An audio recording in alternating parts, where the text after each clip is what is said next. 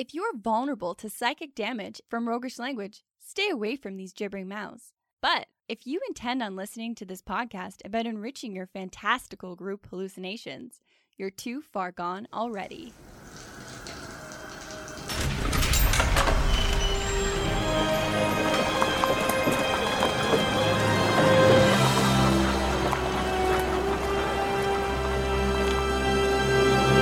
Your next game is going to be a flurry of blows, and here's why. In this episode, we find some answers to where did the image of a warrior monk come from? And what other flavors can we apply to the monk? And how do we create a varied approach to races in D&D? Welcome to the Hook and Chance podcast. I'm Jordan. And I'm his brother, Travis. And we have no discipline. Well, I mean, yes, 100% we have zero discipline. Yeah. I've got shit discipline. I've got no follow through either. So if you want to, well, like this podcast is one of the most disciplined things that we do. But other than that, I mean, we're drinking beer at 10 a.m. All of our discipline goes into this, and there is none left over for any other aspect of life, which became painfully apparent as we were doing this episode on monks. Yeah, when you're doing the research on things and people and lifestyles that totally counterpoint your entire existence. Your way of being. Of waking up late on a Saturday and eating some waffles. And that's the kind of energy and discipline that I want to bring to the world. Just a waffle drunk with a gut full... Waffle drunk lazy podcaster energy. Oh no. After this, we're rethinking our lives. But for now, we're going to keep talking about monks because we've both played monks. They're a really fun class to play. I love me some monks because I love playing frontline fighters. I love being in the thick of it. Yeah. So rogues and monks are pretty much my two favorite classes. I don't necessarily like kind of tanky, but I like being mobile. Yeah. I like being able to move around and get creative on the battlefield. That all comes from monks. Yeah. I love nimble characters like that because you can do all the chandeliers and ropes and all that stuff. And when I have played that tank, I really just have to lean into how much damage I can soak up while I enviously watch the monks and rogues. Pretty much. Like being a sponge for damage isn't quite as cool feeling sometimes. Like I think the most interesting thing that happened to me when I played a like heavily armored tanky character was I fell through a dock. I was so heavy and I had to literally walk to shore because I couldn't swim for shit. While you held your breath. Yeah. And that was like the cool, but like being a monk and running across that pit trap or literally running on water, when you successfully do that and you can like shrug off the roll, you got like, I rolled a 7. That's a grand total of 23. It's like, yeah, you feel like a goddamn badass. Yeah. And all of this fun comes from the concept of monks. And for this episode, I wanted to learn a lot more about the concept of warrior monks. And there's so many real world inspirations for monks that we could have dove into. But I wanted to focus on one because we only have so much time. Well, there's an inherent challenge with monks, though, right? It's that if you do it well, it's really good, but you're walking a very fine line with the cultural appropriation that's inherent within D&D. Yeah. It's you got to do it with a bit of a gentle hand because... Yeah, I mean, we're talking about monks, but there are so many sources that we kind of just get influenced by. And now all of a sudden you're not paying true respect to the real cultures and the religions and all of the values of these things that you're borrowing from. You're just picking and choosing all the juicy bits and amalgamating them into this abomination that has nothing to do with its roots. Yeah. So there's ways that you can do it and do it respectfully. Yeah, and I just wanted to understand it a little bit more genuinely and honestly before using some of this stuff for my monk. Yeah, and once you dove into it, man, was it amazing. There are so many interesting pieces to where that warrior monk came from. And again, we're going to focus on one, the Shaolin monks of China. And Travis basically had to shake me out of looking into them because there's no end. Obviously, there's a rich, deep history there that we're not even going to touch on. We're barely scraping the surface of in this episode. Yeah, and it was getting bad. He was like 3 tiers deep into the research. He had like flop sweat, and the light of the computer screen was just lighting his face at 3 a.m. And I'm yelling from above like, Jordan, pull yourself out of this. You're in a tailspin. Come back to reality. Yeah, it got dark. So after we talk about that, we're going to go into what other wild concepts you can apply to the monk mechanics. Yes. Which is going to be fun. Which was tremendously fun for me already. And so it's going to be fun to bring it all up again. And then we're going to share a resource that we found to customize your characters even more specifically to your needs. And it's super cool, and we both got right into it. All right, well, let's jump into Archives of the Ancients. This is the Archives of the Ancients, where knowledge is unearthed to add wild insights to our world.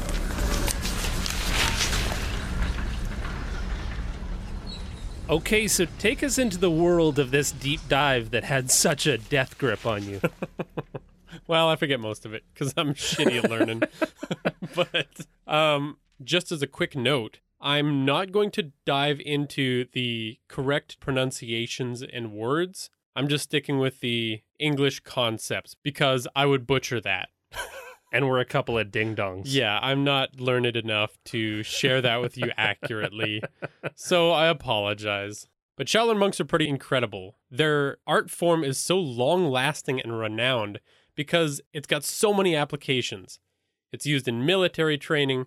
It's used as a spiritual practice. It's good for the body. So just for maybe dum-dums like me, what is Shaolin? Is it a practice? Is it a region? I guess it's kind of all of the above, right? Well, Shaolin was named for the Shaoxi mountain in China, which is where the first temple was built.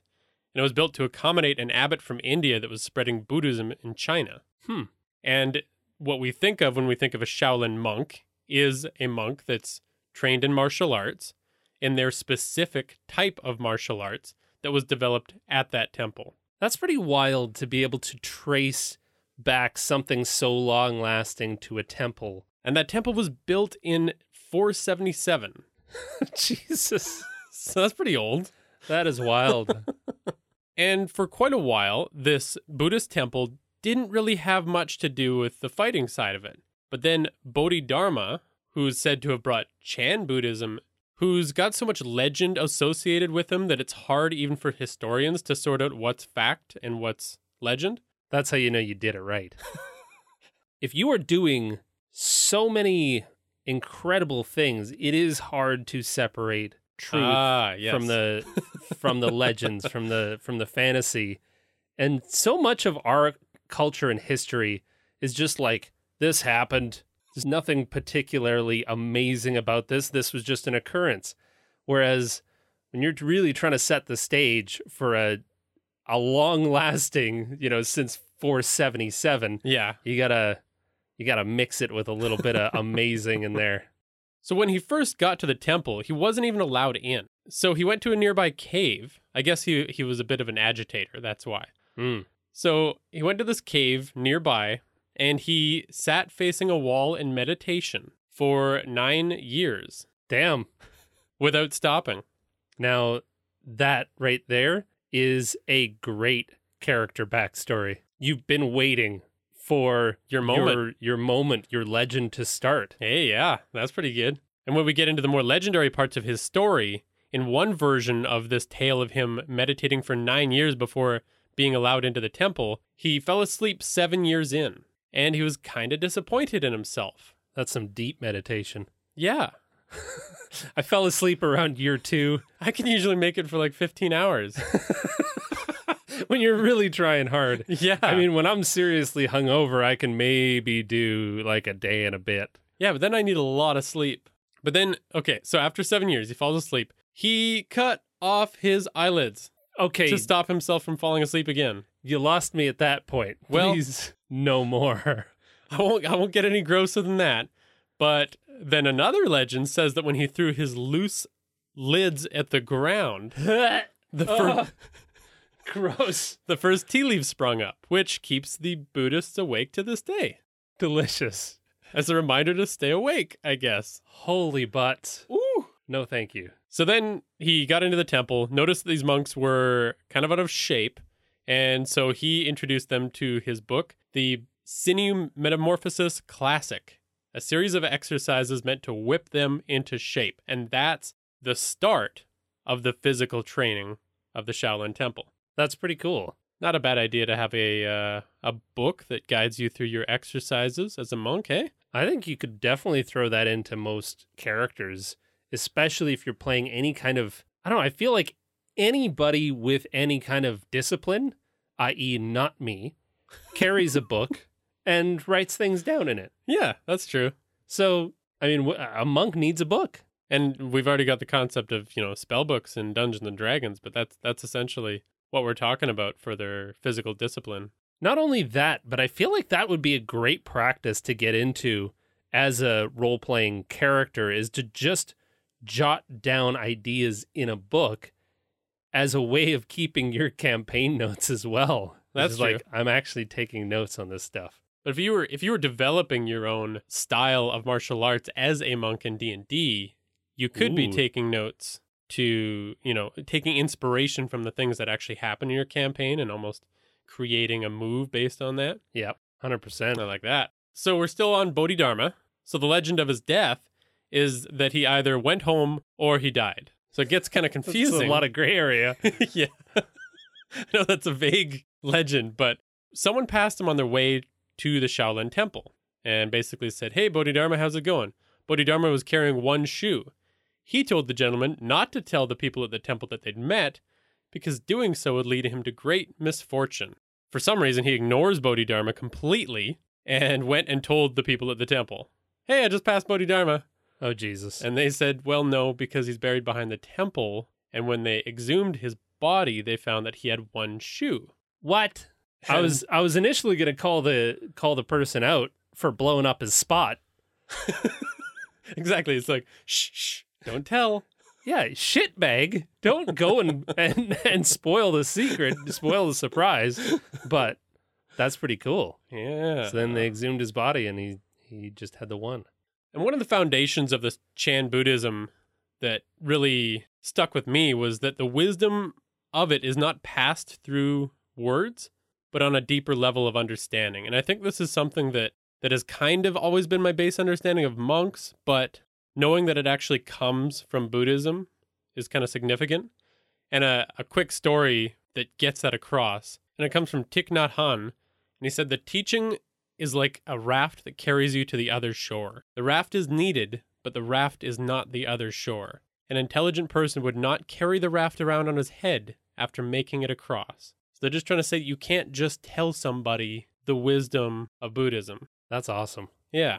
I mean, that goes way beyond just any kind of religious teachings and to just learning in general. Like, that's Yeah. some good stuff. The foundation of how we learn in the world as people. Totally. So I think that you can carry that kind of an energy with you if you decide to play a monk that's inspired by this. Just that, like, when people ask you questions or things like that, it's like you show people things rather than... That's pretty cool. I really dig that because you can play that up in either direction.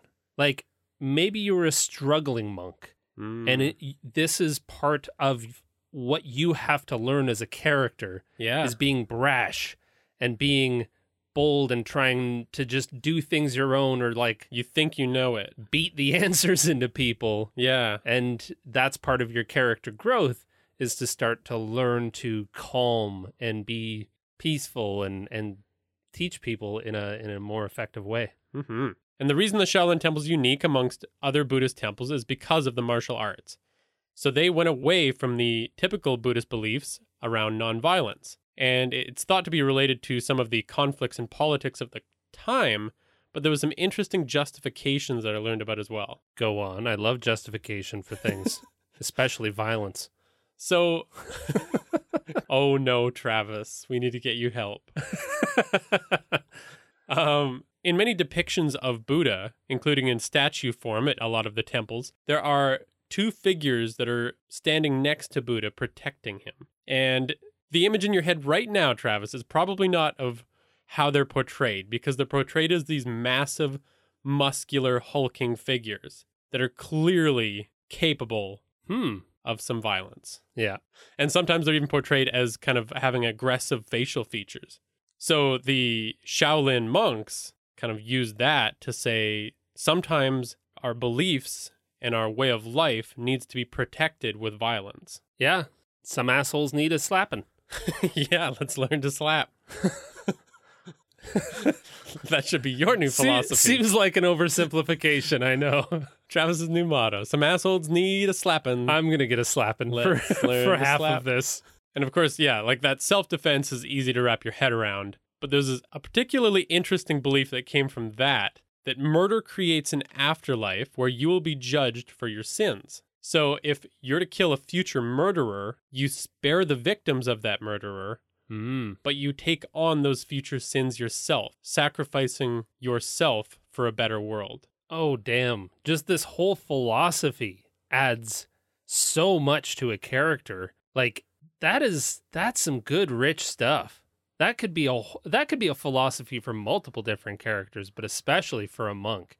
Is just like, what is your justification as a monk of going out and, well, beating the living shit out of, somebody in combat? Yeah. And it is for those higher purposes. It's kind of similar to clerics, and especially warrior clerics, is like, listen, I know what's going to befall if this doesn't happen, if I don't intervene. And if I do intervene, I may take on some of these sins myself. Like, that's some pretty compelling. It adds a lot of weight to your actions. Yeah, totally. And so getting onto the actual fighting history, there was kind of 3 stages of it.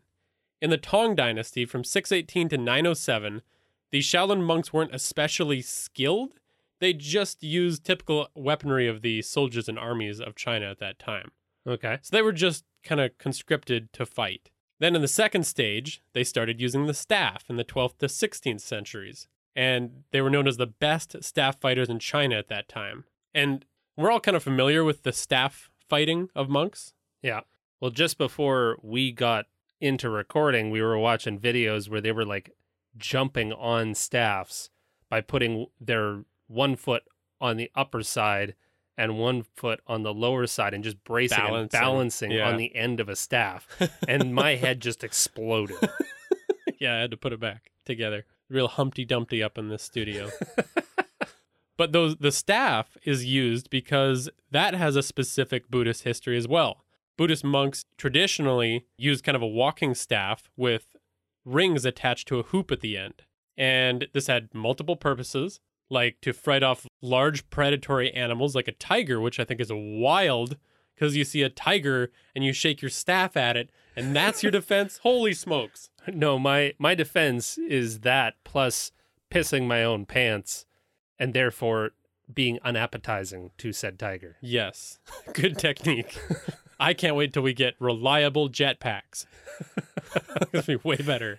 That's really impressive. And also just the fact that you live in a place where you could be a snack for a tiger is also a little bit mind-blowing. Yeah. I know we have bears, but it's not the same. Tigers are quick and sneaky. Yeah, they're terrifying. Bears are clumsy and they sing a lot, like bare necessities. But I love the courage and confidence that comes with defending against tiger attacks with a stick with rings. Yeah. Like That's what I'm talking about. Whew.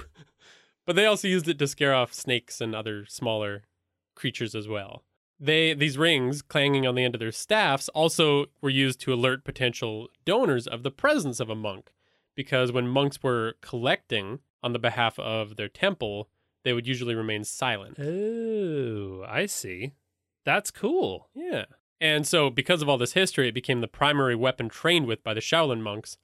They were already very familiar with it, and that's not to say that they didn't still train with other weapons. That was just the number one. Very cool. And getting into some magic staffs, there are many wonderful legends that I came across. One of them was the legend of the Monkey King, who's got a ton about him in Chinese literature. But he wielded a staff, and he was the only one that could wield it. He stole it from a Dragon King. There's a campaign in there for sure. And the reason he was the only one that could carry it, because it was kind of heavy. It weighed over 17,000 pounds. You only get to lift that by doing an ass ton of curls. Yeah, you have to have a little bit of discipline for that one, I think. It could grow as big as the heavens and as small as a sewing needle. That's the other magic part. Cool. Which he would shrink it down real small and store it in his ear. I'm assuming so he could surprise attack people by pulling a cool weapon out of his ear. Yeah, you put your hands behind your head, and then you just slowly reach into your ear and pull out your magic 17,000-pound staff. That's where Die Hard got the idea.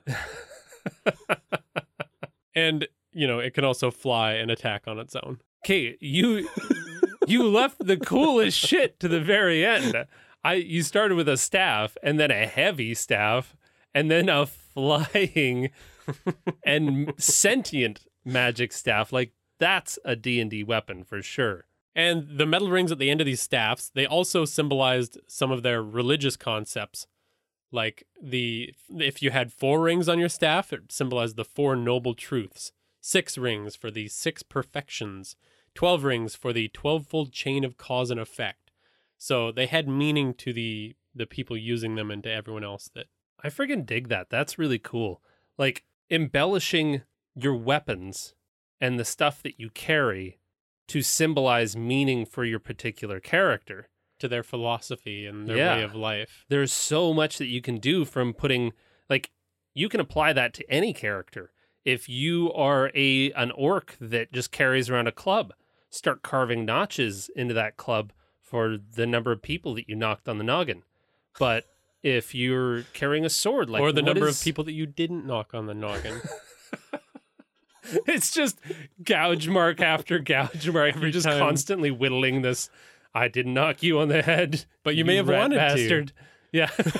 I'm sitting here just, whittling my club down to a little toothpick. And then putting it in your ear. But for any weapon, like, you could tie a red sash around the handle of your dagger or something like that to symbolize, I don't know, just like customizing your weapons. To just remind you of why you're fighting or things like that, yeah. Or to just hint at your character's personality or beliefs. Mm-hmm. That's really neat. And then stage 3 of their martial arts history was unarmed combat or hand combat. You would think that would come first. Yeah, kind of wild, eh? Interesting. And this came at kind of the same time as firearms, apparently. So, it wasn't developed as an actual primary fighting method for combat and war. It was developed as a spiritual and physical practice. Okay, that makes more sense that it would come after. Because I was just thinking, like, I learned to hit you with my fists before I learned to use weapons when you were a toddler. True. So nobody handed you a dangerous weapon. Yeah, I looked at the ends of my arms and I thought, I can hit with these. I can do some damage. Yeah. Let me hit this toddler. Let me hit this tiny defenseless child. Good morals. Yeah. These gymnastics that they developed were inspired by the Taoist practices and exercises that had been around for a long time, meant to cultivate energy or qi, and they were very important to the evolution of their hand combat. So this created a practice of fighting, healing, and self-cultivation that contributed to all of their military, therapeutic, and religious goals. I'm just blown away by the image of, you said that they were primarily an army there for a short time. They were used by the emperors in some of the wars that they would wage. And so when you roll up in like heavy armor with weapons galore and the opposing force is in robes ready to beat the living shit out of you with their hands, Well, see, that's the thing. They didn't actually fight hand-to-hand in the wars and battles. They used weapons in the wars and battles when they did participate in them. This was But more the of a hand-to-hand was an disciplinary. internal discipline. Yeah, gotcha. And that hand-to-hand combat, it was the baseline for weapons fighting. So, like, once they developed that, they realized that, like, this is what you learn first when you become a monk, then Gotcha. you learn the other weapons. At that point, they are the most formidable foe on the battlefield. Because if you've got someone that's trained for a couple years with a sword and a monk that's trained their entire lives in hand-to-hand combat, and then you've given them a sword for a couple years. Touche. All right. I take your meaning. So I've got one more legend for you of Sheng Chu, a monk that was not endowed with natural fighting form, much like yourself. Ass. So he was bullied in the temple. So he prayed for 6 days to the god Vaprapani, who made him eat meat, which was against the Buddhist traditions at the time. Also an ass. Yeah, and this is a strange legend because that is kind of odd for a god to do. But around this time was also when Shaolist monks all ate meat and kind of went against that belief as a whole. So the god made him eat meat, and after that, he gave him the ability to get swole and jacked real quick, basically gave him strength, and he busted those bullies' butts. Very nice. I love a good happy ending. Yeah. So meditation obviously factors into a lot of these legends, the discipline of, sitting with yourself. I dig it. And honestly, I think that's super helpful in terms of just being able to play a better monk. Like, if I am going to approach playing a monk from that typical Shaolin monk Perspective. angle, Yeah. then I definitely want to do that with borrowing at least some of the core principles that come from monks in general. Like, this is where a lot of this class comes from. This is the genesis of it. So to be able to go into that a lot more honestly is pretty empowering. On the flip side, of course, you can toss all of that out and just use monks for their abilities and their stats. Yeah. The And you mechanics can of it. throw whatever veneer you want over top of that if playing a monk and either the aesthetics or the religion, or you just want to maybe approach that without being marginally offensive by playing a religion and a culture that you have no familiarity or history with. Yeah. So you can approach monks, and this is my favorite thing to do, is to reskin stuff to be completely different, but borrow all of the base stats and abilities. So with that, let's get fucking weird with some monks. All right. So I've prepared 3 ideas for how you could reskin monks. The first one, this idea was actually seeded by one of our wonderful Discord folks, Aldrost. What he proposed was a person inhabited by an otherworldly patron, kind of like a warlock, except rather than in typical warlock fashion, where the otherworldly patron says, hey, I'm going to strike a deal with you. You do something cool for me, I'll do something cool for you. This monk is actually inhabited and taken over by that otherworldly patron. Like, it is Excellent. puppeteering you in a smooth and amazing, martially skilled person that you really are not.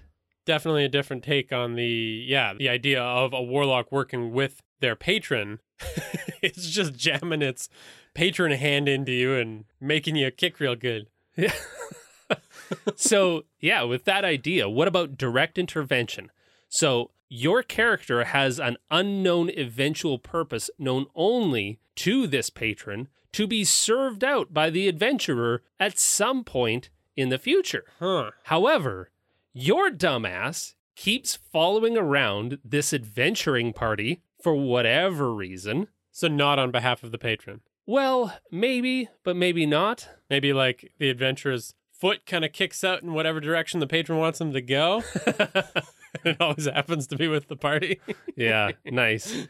But your character has no offensive or defensive capabilities, and it's in the patron's best interest to keep you alive, and therefore, like most adventurers, can't rely on you surviving upon your own accord. Yeah. so has to take over and kick some ass on its own. So, like, on my own time. Yeah, like you're just a leather craftsman that makes the belt bags for the rest of the party, or even just like the helper that carries all of the pots and pans and mundane items of the party. Yeah. You're kind of tagging along, and now all of a sudden, when it's combat time, your eyes roll into the back of your head, and from underneath your arms spring forth 6 tendrils made of darkness. Yikes. Yeah. Woo. So you've got flurry of blows covered. You've got deflect missiles when one of those dark, evil tendrils comes out and snatches that out of the air and whips it back. Nice. You even move against your will. So, like, the stillness of mind ability, which allows you to end a charming or frightening effect on your character imposed by an enemy that you're fighting, that person has been so good at rejecting being charmed or being feared by their own patron. Like they're so used to this that they can just end one of those effects and be like, I'm not, no. No. That's easy to repel. So then you could take this in 2 different directions, I was thinking. You could go Way of the Shadow, which makes total sense because Sounds now right. you're like literally dipping in and out of the darkness like an eldritch nightmare. Yeah. Like without wanting to. Well, your eyes are in the back of your head. You're having an episode. Okay. The rest of your party is just like, holy shit, what the hell is happening? I imagine you're going to get berated when you come back to your... Oh, yeah. You just kind of wake up with a little bit of a flop sweat and with all these new holes in you. You're like, I don't know what happened. I especially like it if you're with a paladin that's like angry at you for stealing your glory. Oh, yeah. It's just like, that was mine. You don't do that anymore. Plus, that was creepy as shit. Well, and even if you took the Way of Shadow, you could be making horrific illusions and turning invisible. Nice. Or you could take the Way of the Long Death, and all of a sudden, you're stealing life. Like, your eldritch nightmare that takes over your body is now stealing life like, like The Darkness, the 90s Top Cow comic. Darkness and Witchblade were like a twosome kind of thing. There was some crossover events that happened there, but that was surrounding this like guy that had a whole bunch of evil little imps and could just go into shadows and then come out of shadows wherever they were. Yeah. And then could be like resurrected. Because I remember in one of the comics, he actually burned alive in a warehouse and the darkness literally like stitched all of the meat back on his bones and then he came alive again. That's just to cure wounds, you know? Well, it's actually in the Way of the Long Death because there's an ability within that subclass where you can be reduced to 0 hit points, but instead spend a key and drop to 1 instead. Oh, okay. Yeah. So you could describe that in game as being like run through, like destroyed or torn in half or something truly horrific. Yeah. And then instead drop to 1 hit point and immediately stitched back together by this eldritch demon. Right on. That these imps that do it from the inside. Yeah. Oh, just stitching them up. Oh, yeah, that's good. I want the patron to be a tiny imp in my belly. Well, it's funny you should say that because my second idea is a halfling mech artificer, not artificer class, but instead using a Sun Soul monk. Stick with me on this one. This one's a little bit weird. So you can play a Warforged from the Eberron setting. And now imagine instead of actually being a true Warforged, you're actually like in an agile mech suit as like a halfling. So you could play a halfling as a Warforged. Or a gnome or something or like that. Or a gnome, right? or yeah, something like that. So like think of suits like the end of the Matrix trilogy where they're fighting off all of the Sentinels and they're wearing all those big mech suits. So they're kind of like exposed in the front. Yeah, they're hanging out. Yeah. Or like Meek from Thor Ragnarok, that little bug with the knife arms. Is he controlled from the inside? Well, no, he's the bug. He's got like tiny little hands, but he's actually controlling a whole body that is this like knife-armed hand, and he's really agile. Yeah. Not fully enclosed, but now imagine this suit has a magic orb on its back that's powering it. Okay.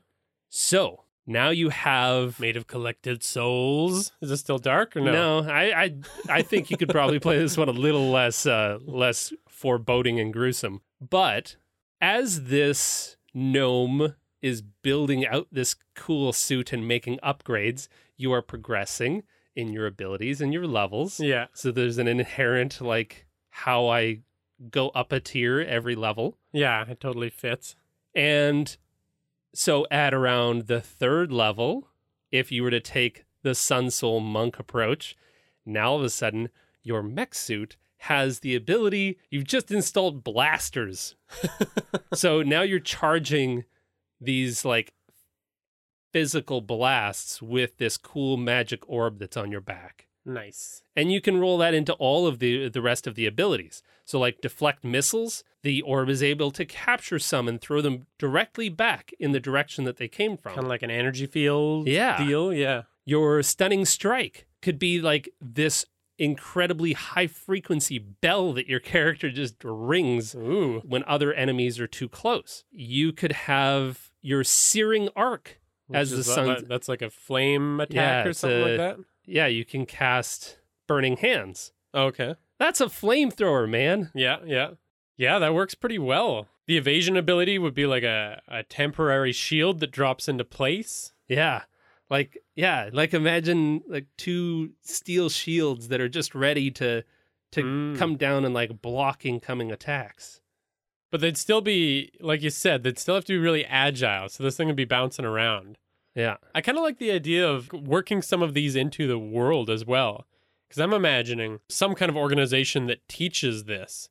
Mm-hmm. So like you could have many of these gnome-filled mech suits in the world. Now you're getting into temple monk territory where they're coming to learn to use the... Yeah. That's awesome. Empty body ability that you get at, I think, at like 17th or 18th level, it's way up there. But even once you get up to that point, now all of a sudden, that orb is able to generate an invisibility field.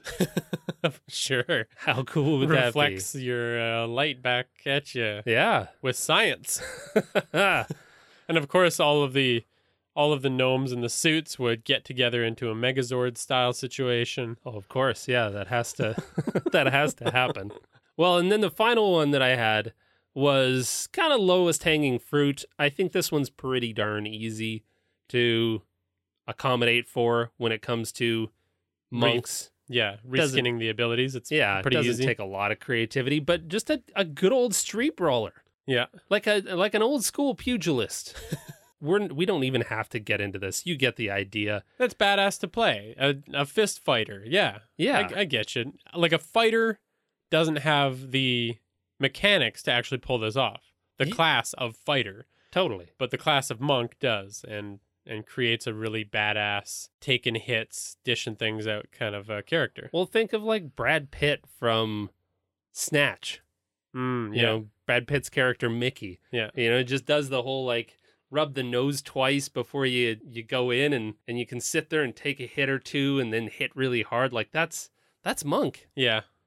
I mean, really, if you wanted to reflavor the monk's dodging, like every time you actually get missed by a hit, you could just flavor it as taking the hit. Totally. And with this concept, like I just wanted to do some cursory research and looking up some character art for pugilists or brawlers. Just do me a favor right now and go and Google, if you have a computer nearby or you're on your phone, just Google half-orc brawler. And under those top responses that you're going to get back on Google is art by Brutifoin? Brutifoin. I don't know. Take a stab at that one. And Ian Lanus. And both have created art that I think I need to play a half-orc brawler. Because basically you got the male and the female version of a half-orc brawler, and they are perfect. They're just super realistic, and they draw you in and make you think that these characters are actually going to beat the tar out of your scrawny ass. So you'll know exactly which ones we're going to talk about, but we'll also put them in the post on our website for this episode. We'll post them up there. We'll credit the artists so you can see the rest of their work. It is incredible. It's so good. So that just made me want to play a reskinned monk as a brawler. Totally. I want to play, here's my pitch, a monk brawler that's in a mech suit that's got eldritch tentacles. You've gone too deep. Pull up. You're in a spiral again, man. All right, so I think what we're saying is the way we want to approach monks is either respect the source material or get weird as shit. Yeah. And that brings us to the next segment, the Temple of Inspired Hands. This is the Temple of Inspired Hands, where amazing products and revolutionary ideas are brought to light. So we love character customization a lot. And customizing your race has been introduced in a lot of different ways. But this one that we found from James Introcaso was really interesting to us because it kind of blends the races of Dungeons and Dragons together. Yeah, it allows for a lot of customization. And for me, ultimate customization is what I'm after. I've got a concept. I've got a character that I want to play. I want to find a way to bring them to life. Yeah. And sometimes rules as written doesn't allow for that. Yeah, absolutely. And if I haven't demonstrated my flagrant disregard for the rules yet, I mean, this is kind of right up my alley. So in the blog post that we're going to link to in this episode, James makes a lot of really good comments about how there's inherent racism in Dungeons and Dragons. This isn't fixing any of that. Yeah. He acknowledges all of that before proposing this adjustment to the rules. Super salient points. And it's always been something that I've kind of struggled with as well, is like in this world where anything can happen and so many different traits and abilities and this big, lovely, breathing world, you're going to see variation in all shapes and sizes and people and cultures. Yeah, it's a magic fantasy world. So why the fuck can't I do whatever the hell I want? So what he's basically done is broken down the traits of every race in Dungeons and Dragons and assigned them a point value from 1 to 4. In his system that he proposes, it gives you a certain amount of points to build your race from depending on your size, and you can spend them as you want, and you can create a really unique character from it. And it's really neat because in the post, he actually has a process for which you can follow. So building a base race, and then you take an ability score increase that all races get. And then you pick a size, a medium or small, and then you figure out your speed.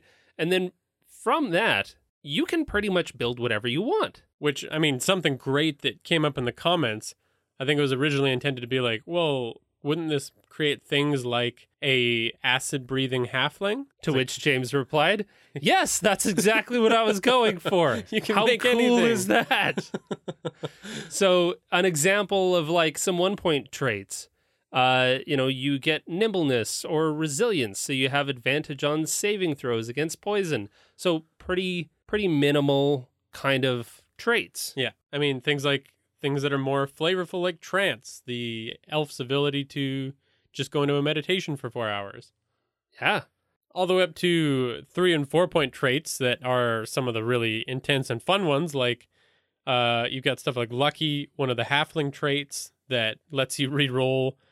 Infernal Legacy, giving you a whole bunch of tiefling magic abilities. So under this system, I could have both Infernal Legacy and Lucky at the same time. You could. You wouldn't get much else with it, I don't think. But Yeah, I you'd think I've be- spent most of my budget with just those two. You'd be one lucky devil. And that's the character concept. So, pretty cool system. Definitely head over to James Introcaso's blog, worldbuilderblog.me, or you can just hit up the link that's on our page, hookandchance.com. And see if you like it.